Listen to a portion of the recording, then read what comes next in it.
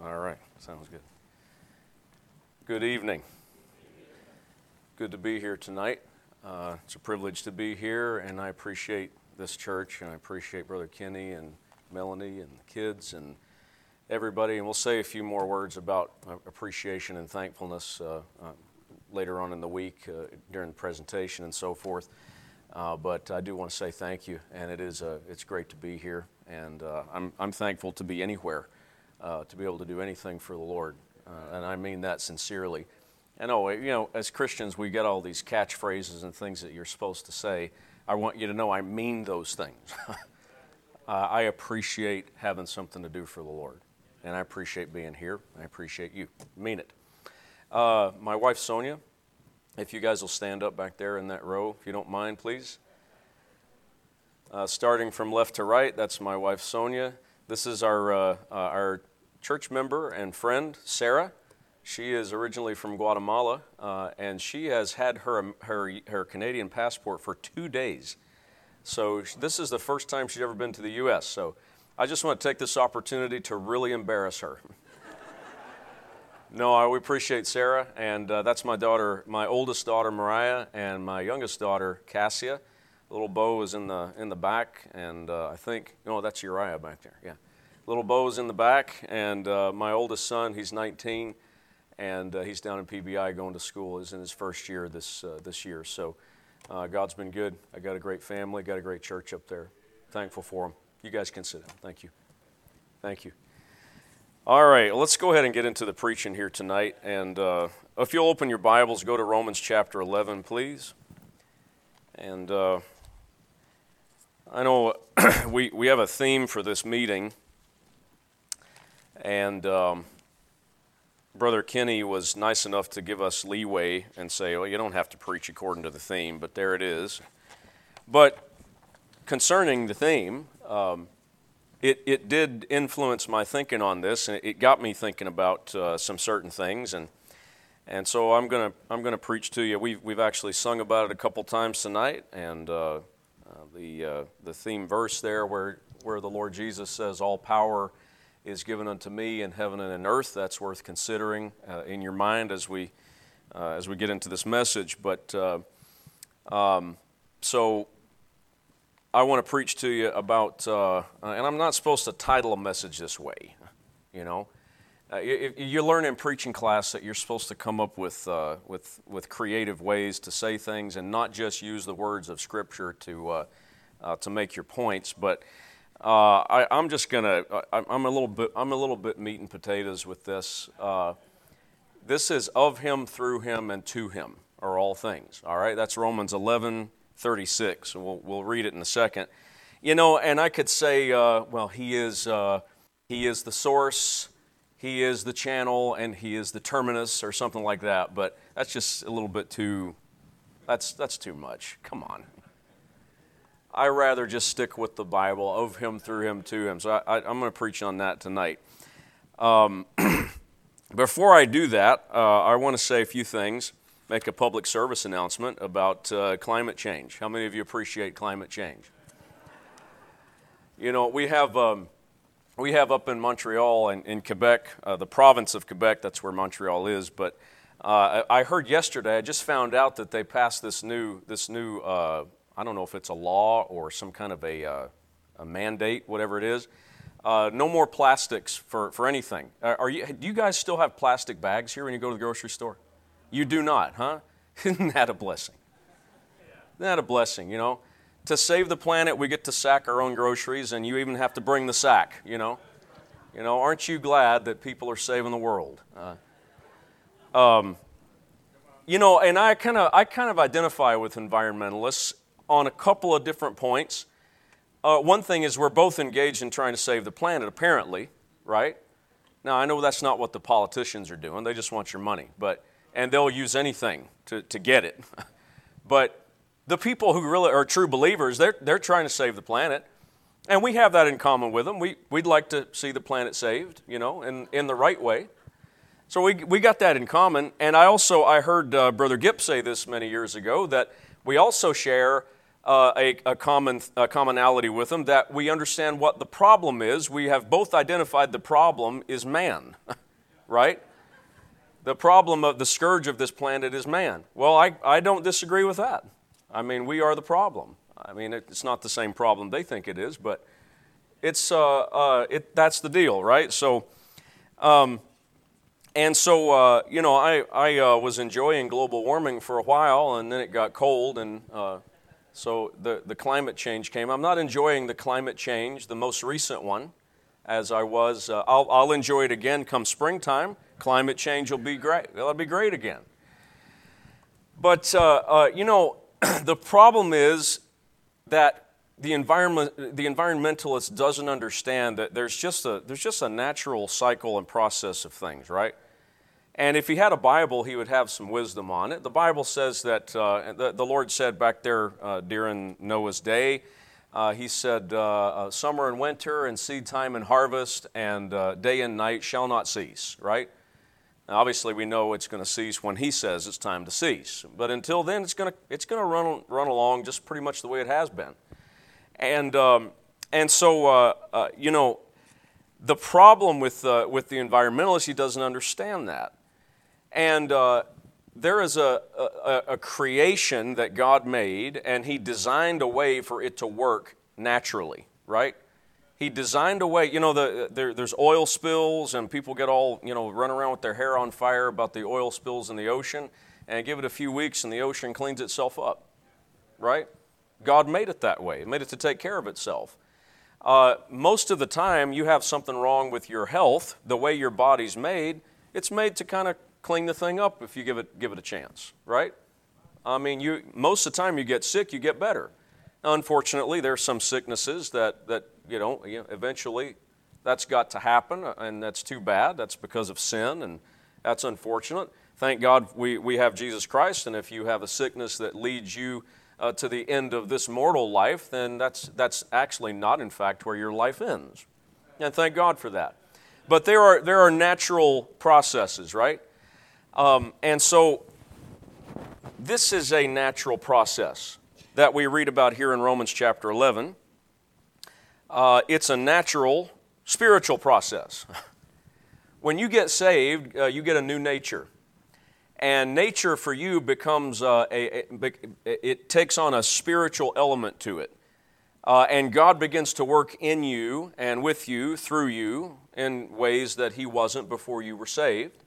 And so I'd like to read this text here, and then I'll say a few things about it. But let's go to Romans 11, verse 34, and we'll read about this cycle. This is much like the water cycle, It starts out in the clouds, it falls down on the land and into the rivers, and the rivers take it out into the sea, and it gets evaporated back up into the clouds again, right? You've seen that thing with the three arrows, the water cycle.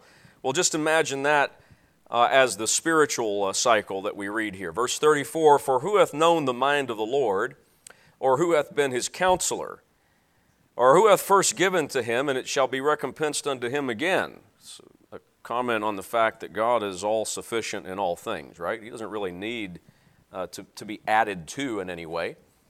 And verse 36, for of him, and through him, and to him are all things, to whom be glory forever.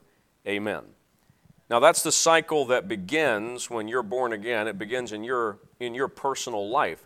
This cycle works in different aspects, but I'd like to apply it, make an application personally to your life tonight as a Christian. And so we'll go to the Lord in prayer, and we'll get into this. Heavenly Father, I need your help tonight, and I want to say the things that you want me to say. And my desire, Lord, our desire here, I think I can speak for everybody, our desire here is that you do your work. And Lord, as the verse says here, we want you to do that work, but you have to work with us because there's nobody else to work with. And so I pray that you would work through us. And then at the end of this, that all glory would be returned to you where it belongs, where it's deserved. And we ask it in Jesus Christ's name. Amen. Amen. I'm going to read something to you because I want to make a great first impression here in this meeting. Don't you love it when the preacher reads something? But this is seriously one of the greatest illustrations that I have heard on this particular subject. And the fact is, God wants to do some things with you, and He has the power to do those things, and He wants to do some things with you. And in one sense, it's up to you, and that particular sense is you have to make the decision to let Him do that. And if you don't make the decision to let Him do that, you're going to be in God's way of doing what He wants to do. Simple as that. And like the environmentalist, we understand we can be a problem. Man can be a problem. Man can get in the way of God's work. Have you noticed that? Now, I'm not going to put that like outward. I want to aim it at you tonight, and I want to help. I want to just remind you, have you think about this. Don't get in the way of God's work. Because you are a man, or you're a woman, whatever. You're a human being with a human nature. And we very much have the ability to get in God's way. I mean, I'm not a Calvinist in any sense, you know. One time I thought I was, and then I found out I was predestined not to be one, okay? But we're not Calvinists. We believe that God has a work to do, but our decisions and our commitments to Him, or lack thereof, or in submission to Him, can stop that work from happening, at least in our own lives and with regard to us, right? That's very true. And this is did you ever hear of the origin story of Yellowstone National Park? You got to hear this. This is a perfect example.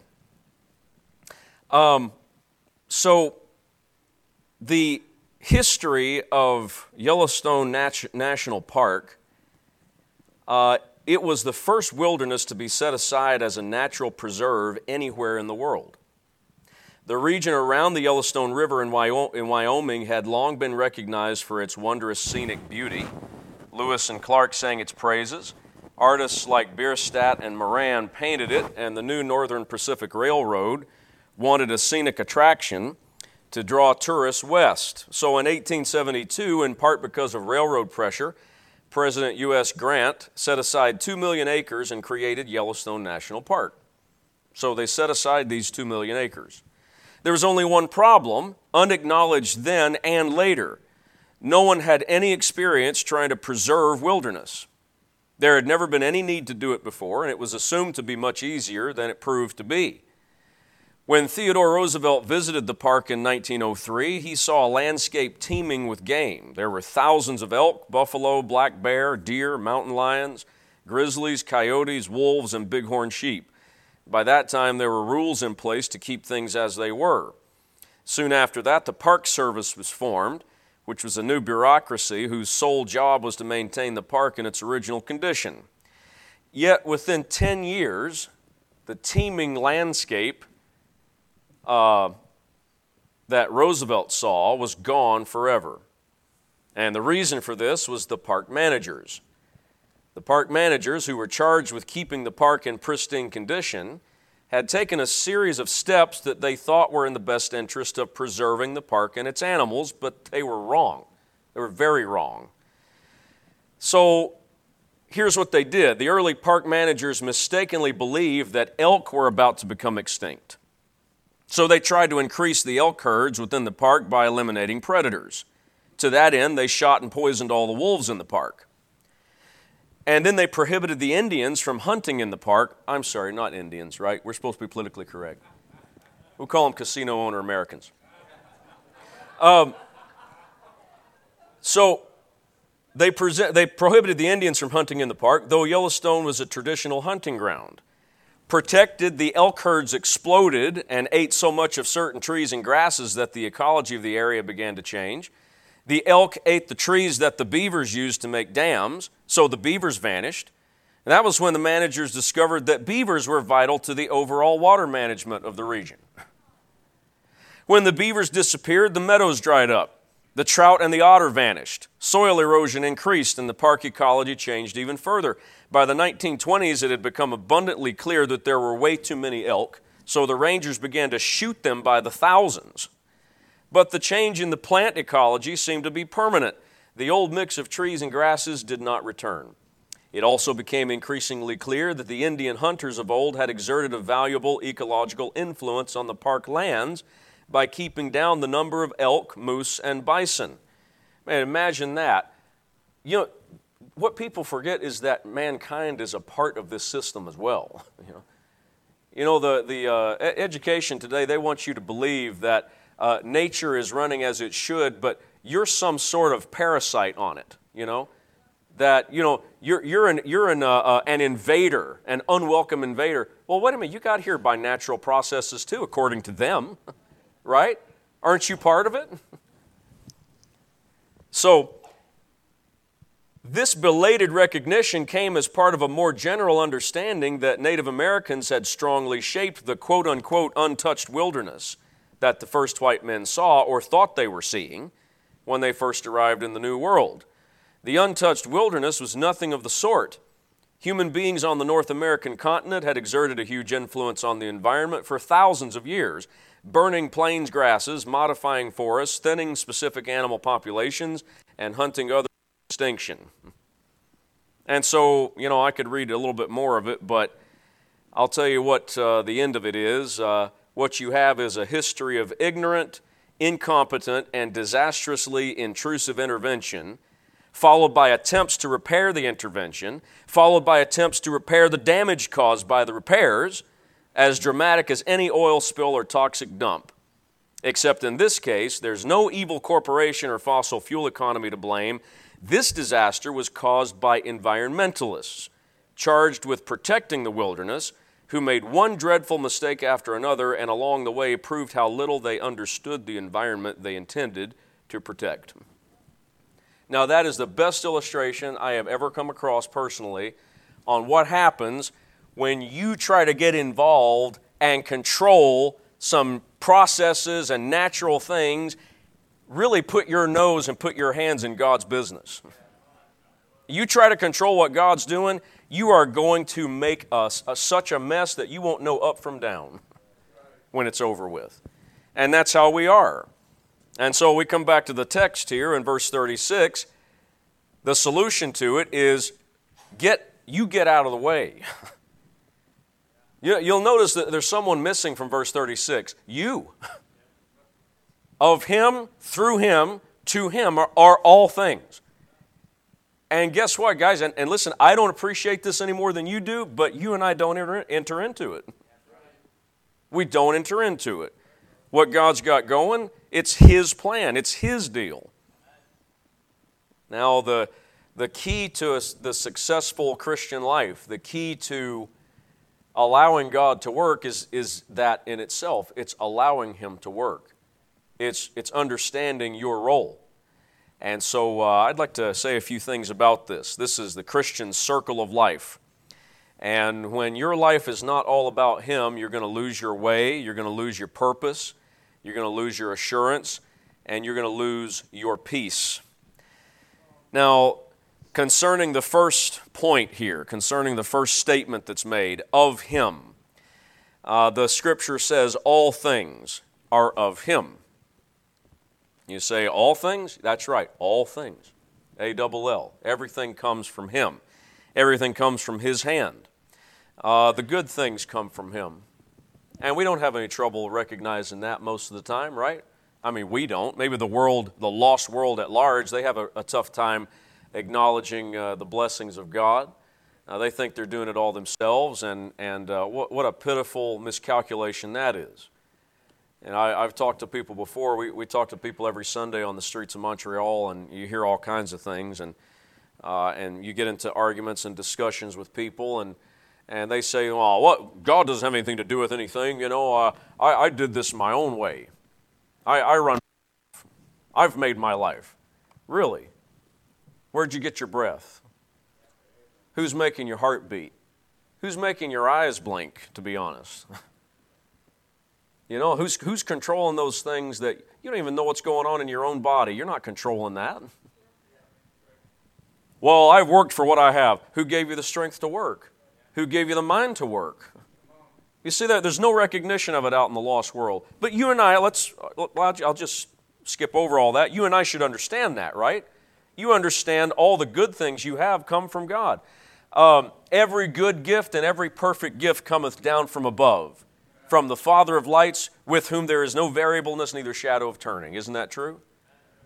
And what can we do for God in that? You know, what is it about you that God needs? You know, Brother Kenny, God didn't save him because he needed an electrician in heaven.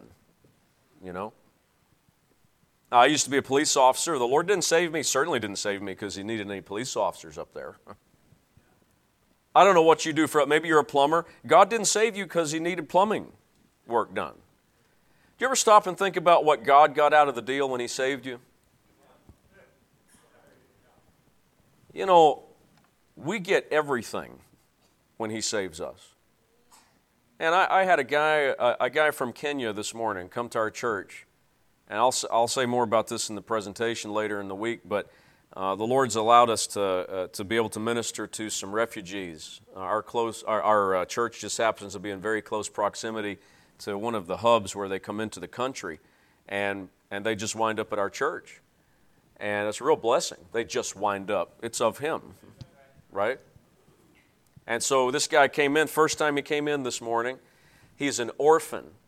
Grew up on the streets of one of the most dangerous cities in Kenya, and never knew the Lord, never knew anything about Him. And since he's been in the hotel with some of the other refugees there's a couple other Kenyan Christians. They've been talking to him, and they told him he should get saved and told him how.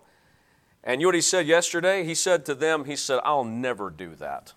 I don't have any interest in that. He came to church this morning after the service. He came back in my office and trusted Christ as a Savior. And you see, the Lord did that. The Lord worked in him and through him, you know.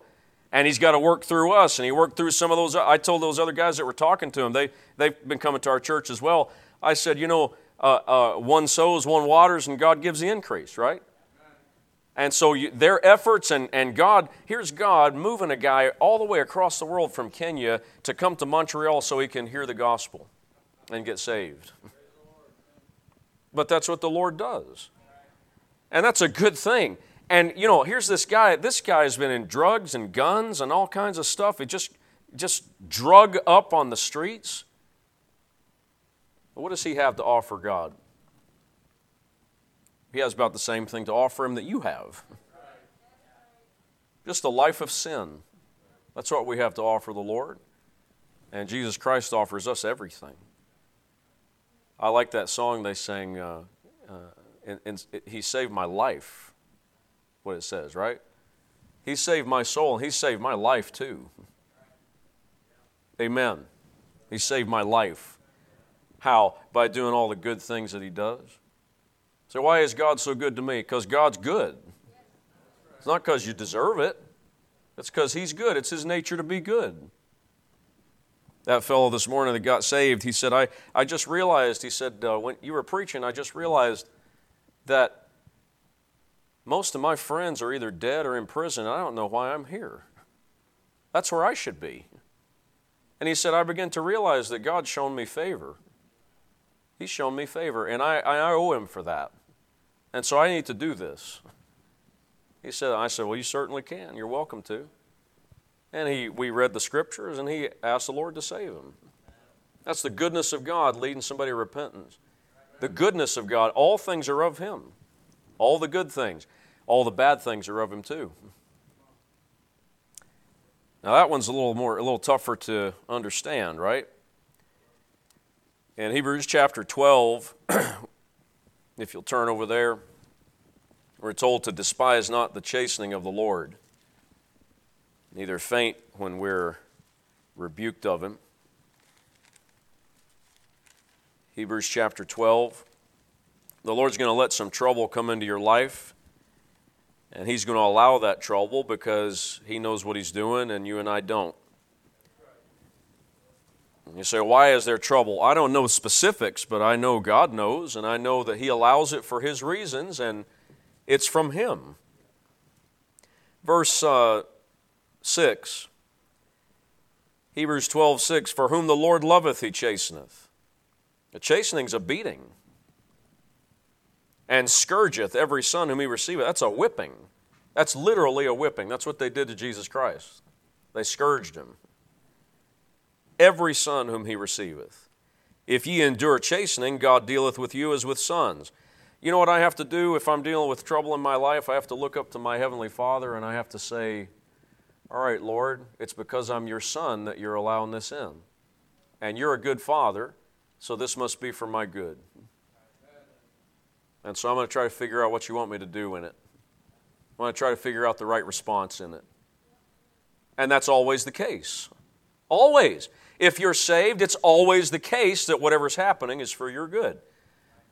And you know the verse, all things work together for good, right?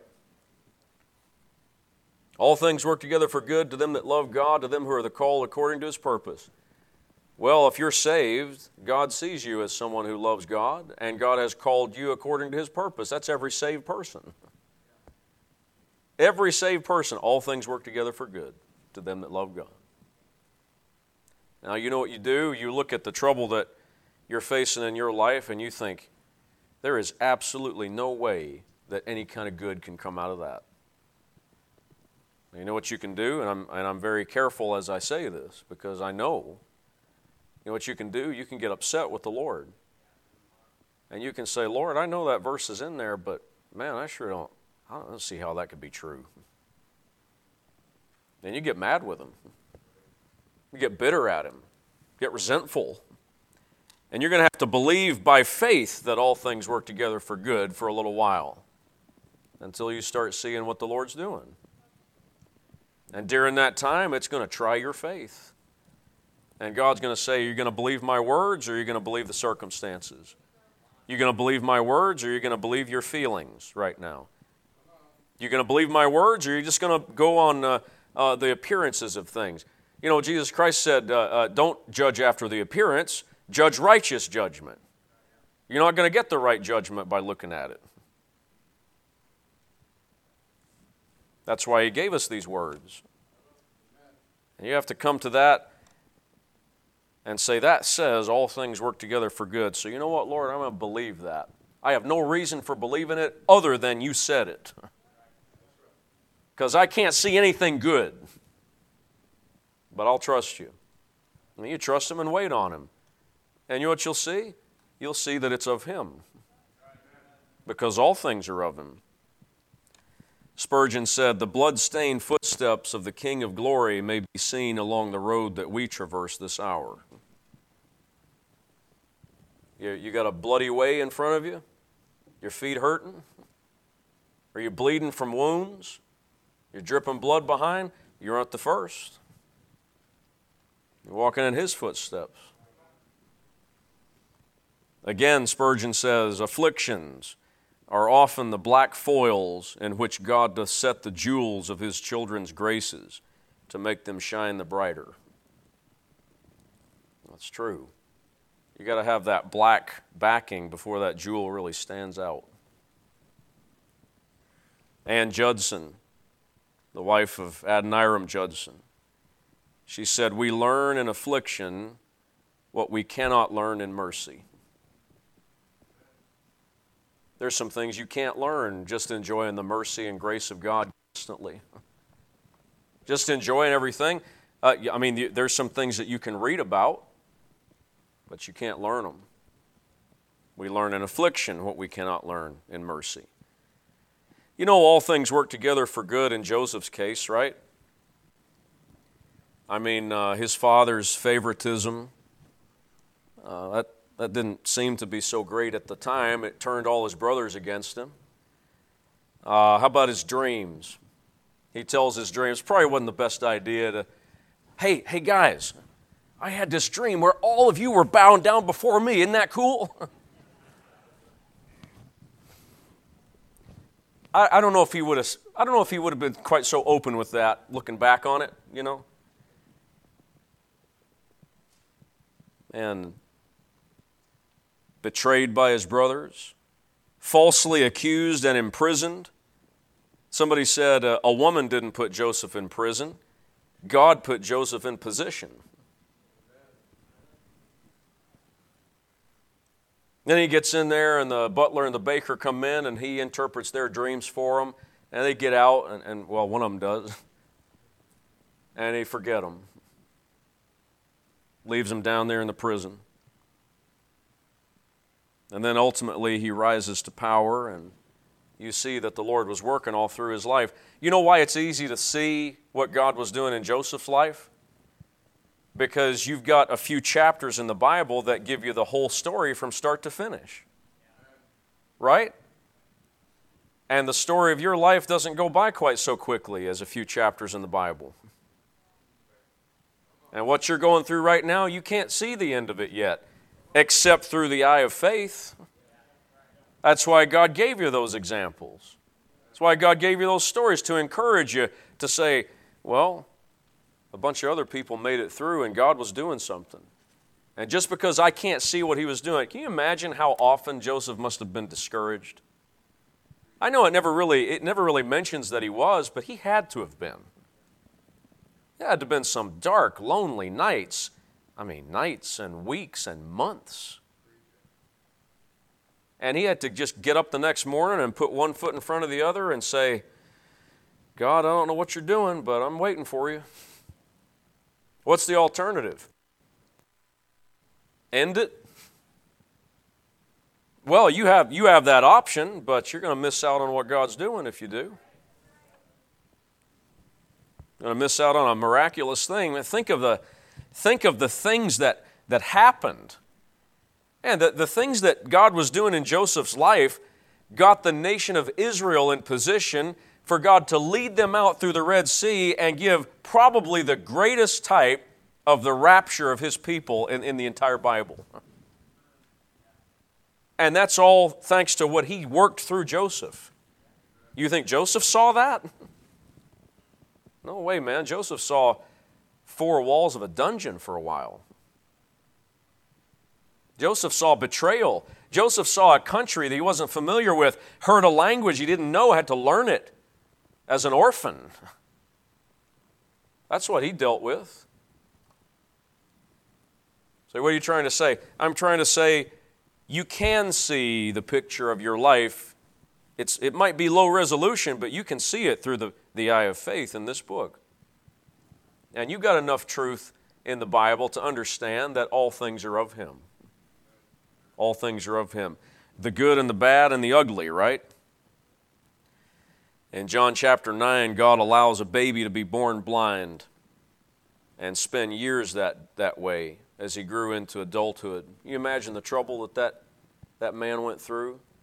From a child to a boy, from a boy into young adulthood and into manhood, blind.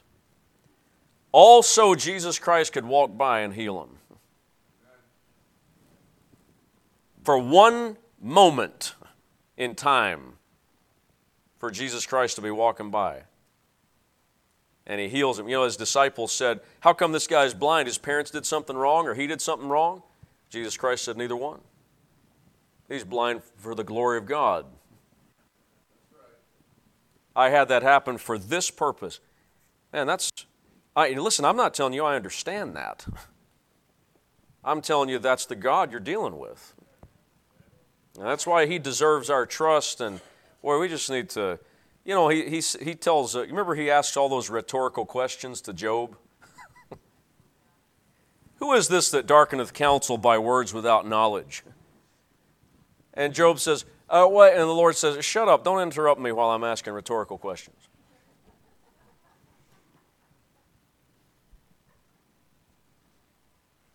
It's me, Lord. I'm the one. Eventually he gets the answer, I'm the one who is shooting his mouth off about things I didn't understand. I'm sorry. Your ways are past finding out. I'm just going to let you have it. I'm going to let you have control. I'm going to let you do what you will. Why? Because all things are of him. Now, it isn't all. All things are through him, according to our text. For of him and through him and to him are all things, right? So all things are through him. Now, we have salvation through him. John 3:17. that the world through him might be saved, right? We have victory over our sin and victory over ourselves through him, and victory over death and peril and nakedness and sword and all those things in Romans 8. It says, in all these things we are more than conquerors through him.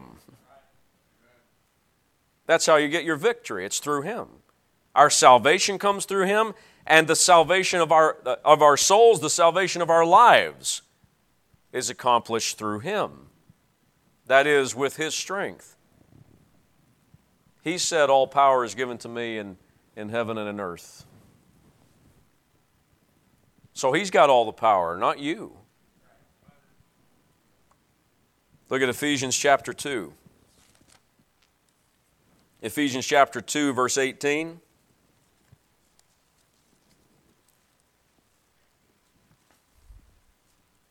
We're saved through him.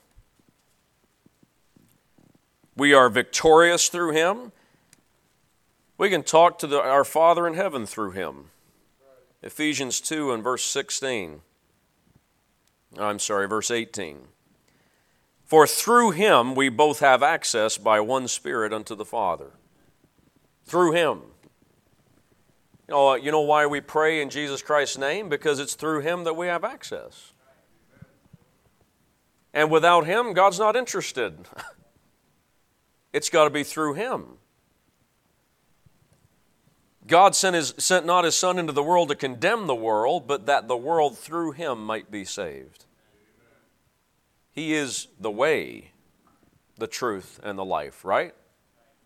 The way is the access. That's the way in. And your very life is lived through him and upheld through him. Look at 1 John. 1 John chapter 4.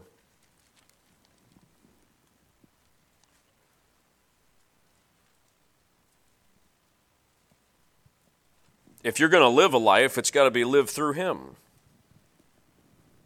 1 John 4, verse 9.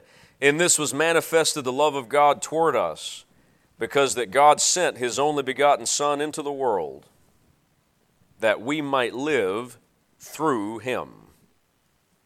Your very life is through him. Now, the world's method of living, so-called living, is manipulating outcomes. That's what the world does. The world tries to connive and deceive and, strong-arm people and intimidate people. And that's a carnal way of living. It's a carnal way of living to calculate and figure and plan and work and use people and use circumstances and you know what that is? That's putting yourself in the driver's seat and serving yourself. And you know what people learn how to do? They learn how to make other people think that they're nice people. But the only reason that they're being nice is so they can use them. Remember Samson? It says that he went to pick up his wife there at one point, one of them. And he found out that she was given to his companion whom he had used as his friend. A friend doesn't use you. A friend is simply a friend. But that's the way the world works. And if you're not careful, that's how it's a sad thing, but I don't think I'm exaggerating. I would say the majority, percentage-wise, the majority of Christians live their lives as practical atheists. Say, well, how can they be Christians? They believe in God, they go to church. Yeah, they believe in God, they go to church, they carry a King James Bible, they sing the songs, and they raise their hands, and they go back to their life, and they do exactly what the world's doing in their life at home. They think about their life. I'm not saying that they don't believe in God. It's just that with regard to the way they operate, it's as though God's not even there. It's all on them. Come to church, oh, no, I found it all in Jesus. And then you go back home, like, well, it's all on me. Is that how you're living? If it is, listen, I'm not even trying to make hard on you tonight. I'm just saying there's a much better, much easier way. Let Him do it. Now listen, I'm not telling you this thing. I've thought about this because I hear preachers, I've heard since I was a kid, I've heard preachers say this, Lord, please get me out of the way, you know. Well, I understand where they're coming from when they say that. I understand what that means. That means don't let whatever it is in me that could hinder this to hinder it, right? But you can't get yourself out of the way unless you're dead. Not really. Well, take me out of the way. You can't take yourself out of the way. God's got to use you. You can't be out of the way. You're supposed to be in His way. Not in the way, in His way. Okay? If you're just in the way, you might be threatened with being taken out of the way. But if you're in His way, then that's where He wants you. You look at the disciples. Look at the apostles. We're teaching through the book of Matthew in Sunday school at our church, and Matthew was an individual, and you can't read the book of Matthew without reading Matthew. And Luke was an individual, and you can't read the book of Luke without reading some things about Luke. You understand some things about the author of a book when you read it. Luke has a tendency, Luke's a doctor, right? He's a medical doctor. He has a tendency to focus on the humanity of Christ. And it kind of makes sense because he's accustomed to dealing with human illnesses and frailties, right? So you notice those things. So the personality of the instrument comes through, but God wants to use that. So the thing is, don't get out of the way. Submit yourself to His way. When you do that, then it can be Him working through you. Now, when you're doing it, well, I'm going to get up, I'm going to preach here. So I'm going to get up here and preach this message. You know what I can do? I've been preaching since I was, when I was 19. I wouldn't really call it preaching when I was 19, looking back on it. But I've been preaching since I was 19. I'm 43. You know what I can do? I can stand behind a pulpit and I can preach a message. And if I do that, it won't be worth a dime. But if I can submit myself and say, Lord, this is what you asked me to do, and this is the opportunity that I have to serve you tonight, and I want to say what you want me to say. And I don't want to do anything or say anything that's out of the way or out of your way. So I'm giving this to you. I'm asking you to help me. And then what do? I have to get up and preach. I got to stand here. I got to open my mouth. But the key is the submission part. You submit those things to Him. And that's how your day should start every day. You ought to get out of bed in the morning and let your knees hit the floor before your feet do and say, Lord, I want to live this day to your glory. And I ask for your blessing. And right now, right here and now, I submit myself to you. Your will is best. You're my Father. All things are of you, and all things are through you. And so I'm asking you to do through me what you want to do. And I don't even know what that is. But I'm asking you to do through me what you want to do. Say, how exactly does that work? The best way you can. I mean, really.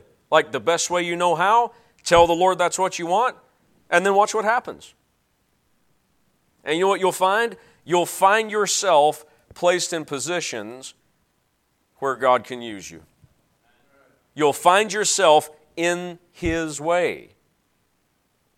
You know, when things just happen. You know, you just happen to meet people, you know. Right? We're going on this trip today, and we were not as prepared as we ought to have been. And, I knew it was going to be a tight schedule, finishing church at our church this morning and getting down here 4.5 hours in time to be here for church tonight. So I knew we were looking at a pretty tight window. And I didn't think much about it, but I thought, man, I don't even know if we're going to have time to eat.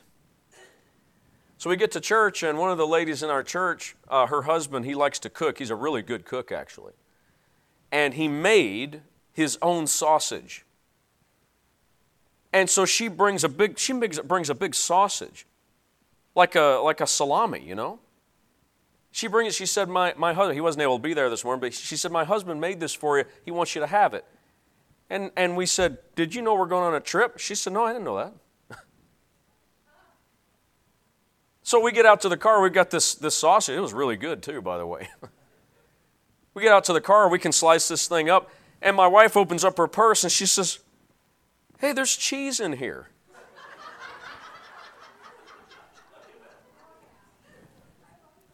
She bought it, okay? It was not a naturally occurring thing in her purse. You know? Just to reassure you there. She bought it yesterday, threw it in the purse because we have no plastic bags, and forgot to take it out of her purse. So here we are, we're on the road, we're trucking, we got no time to stop. I barely got time to stop and get gas, and we got food. The Lord gave us some food to eat on the way down. That's a blessing. That didn't just happen. The Lord put it's just such a little thing, but the Lord did that. Through Him. And you're going to have to assume a position of weakness, and nobody likes that, right? You got to assume a position where even if you feel like you can do something, you have to acknowledge that you really can't. Rick DeMichael said, the strength of weakness is that it limits our options. So that doesn't sound like a good thing. Yeah, it is. The fewer options you've got, the easier decision you've got to make. Number 2, it equips us to minister. You know, you go through something, you hate going through it, but you're able to help somebody in the end. It reveals our dependency on God. You need to be reminded of that often. It purges personal dross. It causes what's wrong with you to come to the surface, and that's a painful and hateful process, right? But then again, it gets taken care of. You can get rid of it. You can get that victory. It purges relational dross. You find out who your real friends are sometimes, going through trouble. None of these things are comfortable, but they sure are good. You know, that verse says all things work together for good. It doesn't say all things are good.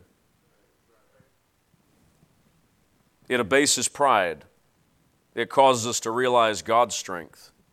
That's what weakness does. And we hate it.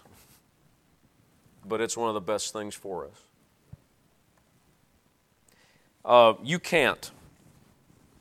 You say you're going to finish that sentence. I did. You can't. You have to tell the Lord you can't. I tell the Lord, not every day, but on a regular basis, I say, God, I cannot be a man. I cannot be a husband. I cannot be a father. I cannot be a pastor. I can't do it. I've tried to do those things and made a mess in every area. But you're in me and you can do those things through me. So please do so. I can't do any of that. God's got to do it. I can't raise my kids. I can't raise a son with a desire to love God and serve God and go to Bible college. I didn't do that. God did that.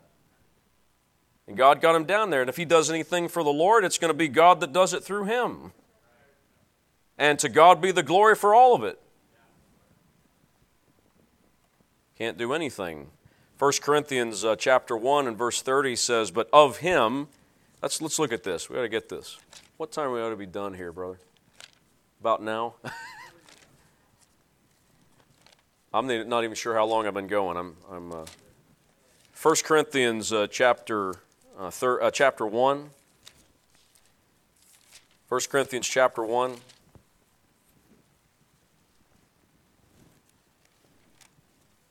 This is a great verse. 1 Corinthians 1, verse 30.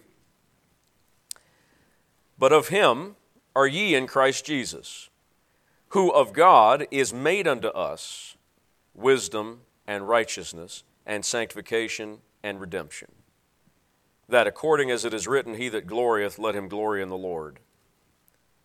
But notice verse 30, Jesus Christ is made unto us wisdom and righteousness and sanctification and redemption.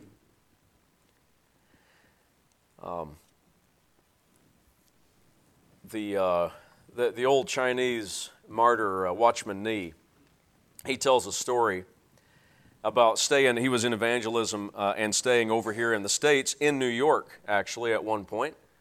This is like it's around 1900 or something, I think. I'm probably getting the dates wrong, but around there somewhere. And he's staying with a Christian couple that were in the church there, and where he was preaching. He's staying with them upstairs. And he comes downstairs one morning, and this young Christian couple with kids, they're just sitting on the couch with their faces buried in their hands. And they look up and they say, hey, preacher, And he says, good morning. And they get up and they say, they're looking really distraught. And they say, preacher, would you do us a favor? Would you please pray for us? We're up to here with these kids. We're yelling at them. We're yelling at each other. We feel like complete failures, and we really need patience. Would you pray to God that God would give us patience? And Watchman Nee said, I'm not going to do it. And they kind of looked a little stunned. And they said, well, why not? You've been staying with us long enough to realize we're too far beyond helping? Like there's no hope for us? Is that? No, that's not it, he said. He said, I'm not going to pray for you for something that you already have. And they said, what are you talking about? He said, you have Jesus Christ in you, and He has patience. You see? You have everything you need. And so, that's very true. You may think that you're lacking somewhere. I don't have the strength to do this. I don't have the wisdom to do this. I can't live right. I just can't seem to get things right. I've got this sin that keeps coming up and it's nagging and dragging me down. I'm never going to be able to get victory over it. You need to realize something. If you're saved, you have Jesus Christ in you. And He has everything you need to fix whatever problem you have. You don't need to pray for it and wait for it. You've got it. What you need to figure out how to do is let Him work through you. That's what you need to figure out. You say, how do I do that? The best way you know how. So I don't like that answer. Well, if you don't like how things are going in your life, why don't you get down on your knees, get down on your face before God and say, God, that verse says, I can do this through you, and I can do all things through Christ which strengtheneth me, right? It says that, so help me figure out how to do that. I want that. I want you to do that through me, and I don't know how to do it. Here is me doing it. This is me doing the best I can. Here I am, Lord, do it. You do it through me. I'm tired of doing it myself. I'm tired of the consequences of doing it myself. You get serious with Him. You get serious with Him like that, you think He's going to ignore that. He's going to show you how to do it. He's going to give you peace about it. He'll show you what needs to be done. Don't pray for that which you already have. You got Jesus Christ, you've got it all. You just need to figure out how to access it. You need to figure out how to let Him come through. How about He must increase and I must decrease? In that order. You know how you do it sometimes? You think that if you decrease, then He's going to increase. No, He increases first and then you decrease. That's the order. That's the biblical order. All right. Finally, all things are to Him. For of Him and through Him and to Him are all things. To Him. This one has to do with dedication and loyalty and debt. Everything that comes to you from God and everything that's done through you and with you through God and through the Lord Jesus Christ ultimately needs to find its way back to Him by you giving Him glory, by you giving Him thanks. I said earlier, that God didn't get a deal. He didn't get the deal when He got you at salvation, right? He's not the one who walked away going, look what I got. We walked away going, look what I got, right? But the one thing that He doesn't have that you can give Him? Gratitude. If you haven't given Him your gratitude, He doesn't have it. Isn't that true? So that's what we can give Him. We can give Him gratitude. And the good news is, He really doesn't want a lot more than that. He'll take care of the rest of it. Just in all thy ways acknowledge Him, and He shall direct thy paths. In all thy ways acknowledge Him. Guys, I can't emphasize it. The Lord has to do it. I mean, He has to show you what I'm saying here, because there's only so many ways you can say it. And I'll be honest with you, it seems really simplistic to say it. But you know God's with you all the time, right? I mean, if you're saved, He's with you all the time. Everything that you do, everywhere that you go, you ought to be living before God. When you pump your gas, you ought to be with Him. When you eat your breakfast sandwich in the morning, you ought to be with Him. When you buy your groceries, you ought to be with Him. It's not, you don't just come visit Him in church, you know. You're with Him and He's with you all the time.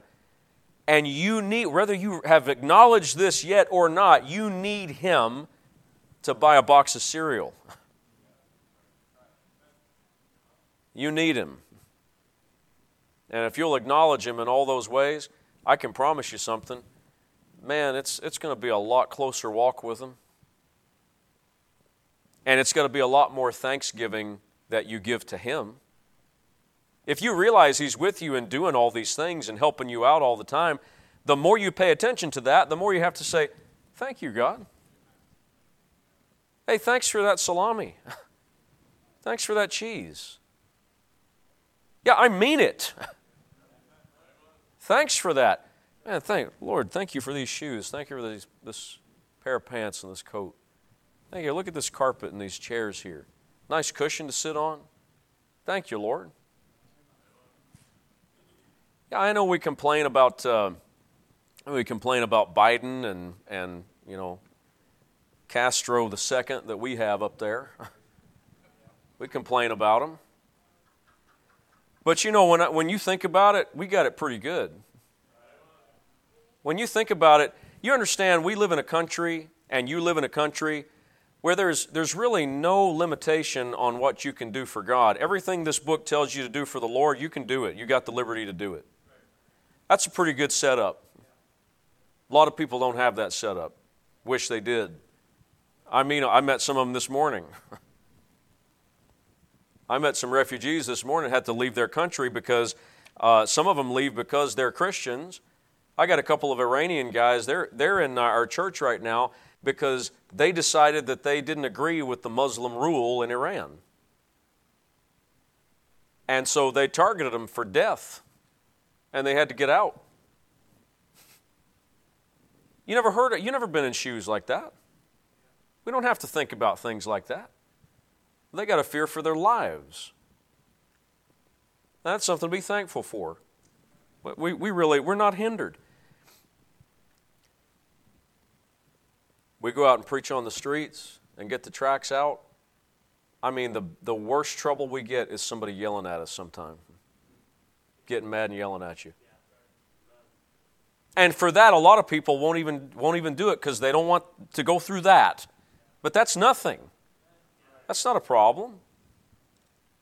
That's not a hindrance. That's not going to stop you from serving God. Thank God for what we have.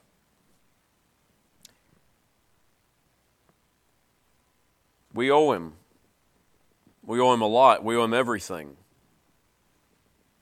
And some Christians will use the excuse that, well, I can never repay what He did for me.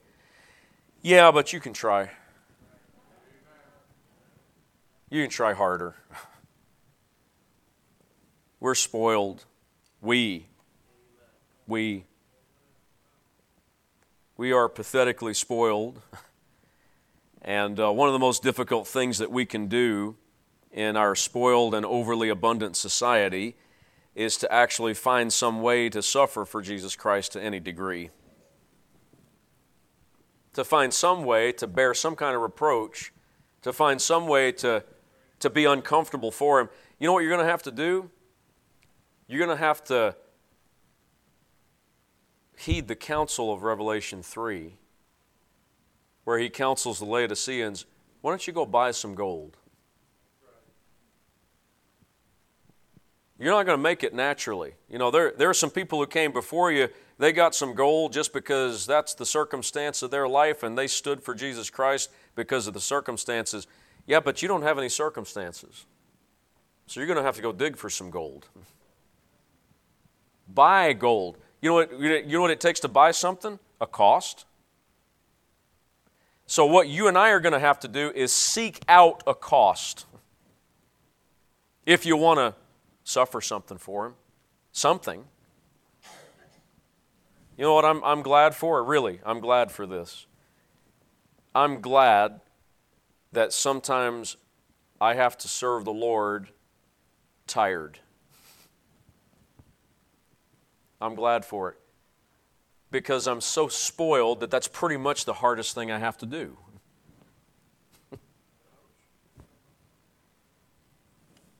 I was on my way to a meeting out west earlier this year, and we drove all day and all night trying to get to this meeting. And I was supposed to preach. It was a Saturday night we're driving. I was supposed to preach Sunday morning. And it's 5 a.m., and we're 2 hours away from where we're supposed to be. We're about an hour away from where we're supposed to be. And I got a flat tire at 5 a.m. in the middle of nowhere in Montana. And listen, I'm not gonna lie to you and tell you I enjoyed that, okay? Because I didn't enjoy it in the sense of like, hey, praise God, I get to change a flat at 5 a.m. No, but after I was thinking about it, I was like, you know, this is not, I've seen some trouble. This is not real trouble. This is just tiredness. Just tired. And you know what you can do? You can go forward when you're tired sometimes. And later on I said, you know what, God? I'm glad I get to do something tired. At least it makes it a little more difficult. The cost is a little greater. Maybe that's a little more valuable to you. Amen? You know, what are you willing to do when you're tired? You know what? You won't let being tired stop you from what you want to do. You'll go without sleep so you can get up in the morning and go hunting. Right? You know, one of the best things about driving in here 5 minutes before church started, you can't take any of this personal from me because I don't know what you're doing. You have to take this from the Lord because I don't know what you're doing. I don't know who you are or what you're doing, right? So, won't you sacrifice your sleep for something you really want to do? How about just make serving the Lord what you really want to do? And you won't mind being tired for it. In fact, you'll be able to be thankful for it. And say, Lord, well, at least there's this difficulty. Listen, there's a lot greater difficulties that you're not having to face right then. Man, I was changing that flat and I was thinking, all my kids are healthy and all my kids are saved. And my wife and my little baby is in the car, and we had a flat. It's only one tire. I got a spare. It could have been 2 tires, and then I'd have been stuck. I got a spare tire. We didn't wreck the car. Changed it in about 15, 20 minutes. We're back on our way. Hey, that's not a big deal. Thank God. There's a lot worse that could happen. Went home. We got to where we were going. I got in the bed about 6 o'clock. And then 7:30, the baby woke up. And so did we. Get ready for church. Gratefully. Thank God. Why? For an opportunity to buy some gold. Just a little opportunity. Please don't take this in the wrong spirit. I am not bragging. There is nothing to brag about. But I'm telling you the truth. I do want an opportunity. I want to seek out that gold and buy some of it. And you're going to have to do that in this day and age. And in the countries that we live in, there's just not, Brother Loman in Ukraine, you're not going to have to look very hard to find some hardship over there. And neither does Brother Demopoulos, and neither does Brother Rue over there. And the Christians over there, they're not having to look very hard for suffering, you know. But that's the shape we're in over here. We got to look for it. But he's worth it. We owe him. We've not yet resisted unto blood, striving against sin, right? We owe him our commitment. We owe him glory. To him be glory and honor and dominion and power, right? To him, to him. We owe him honor. Honor is to elevate somebody publicly by word or action. That's what honor is. You ought to speak of him. You ought to lift him up. Speak of him sometime to a stranger. Hey, let me tell you what my God did for me. Honor him and give thanks to him. It's not all about you. And matter of fact, we just don't really factor into it. It's of him and through him and to him. So let me ask you something. Are you committed to that cycle? Are you submitted to that cycle? If not, why not? If so, praise the Lord. It's going to be a daily thing.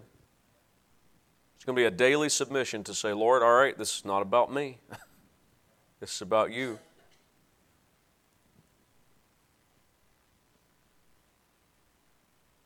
You need to see things the way he sees them and then render the proper response to him. You need to believe this verse. All things are of him. All things are through him. All things are to him.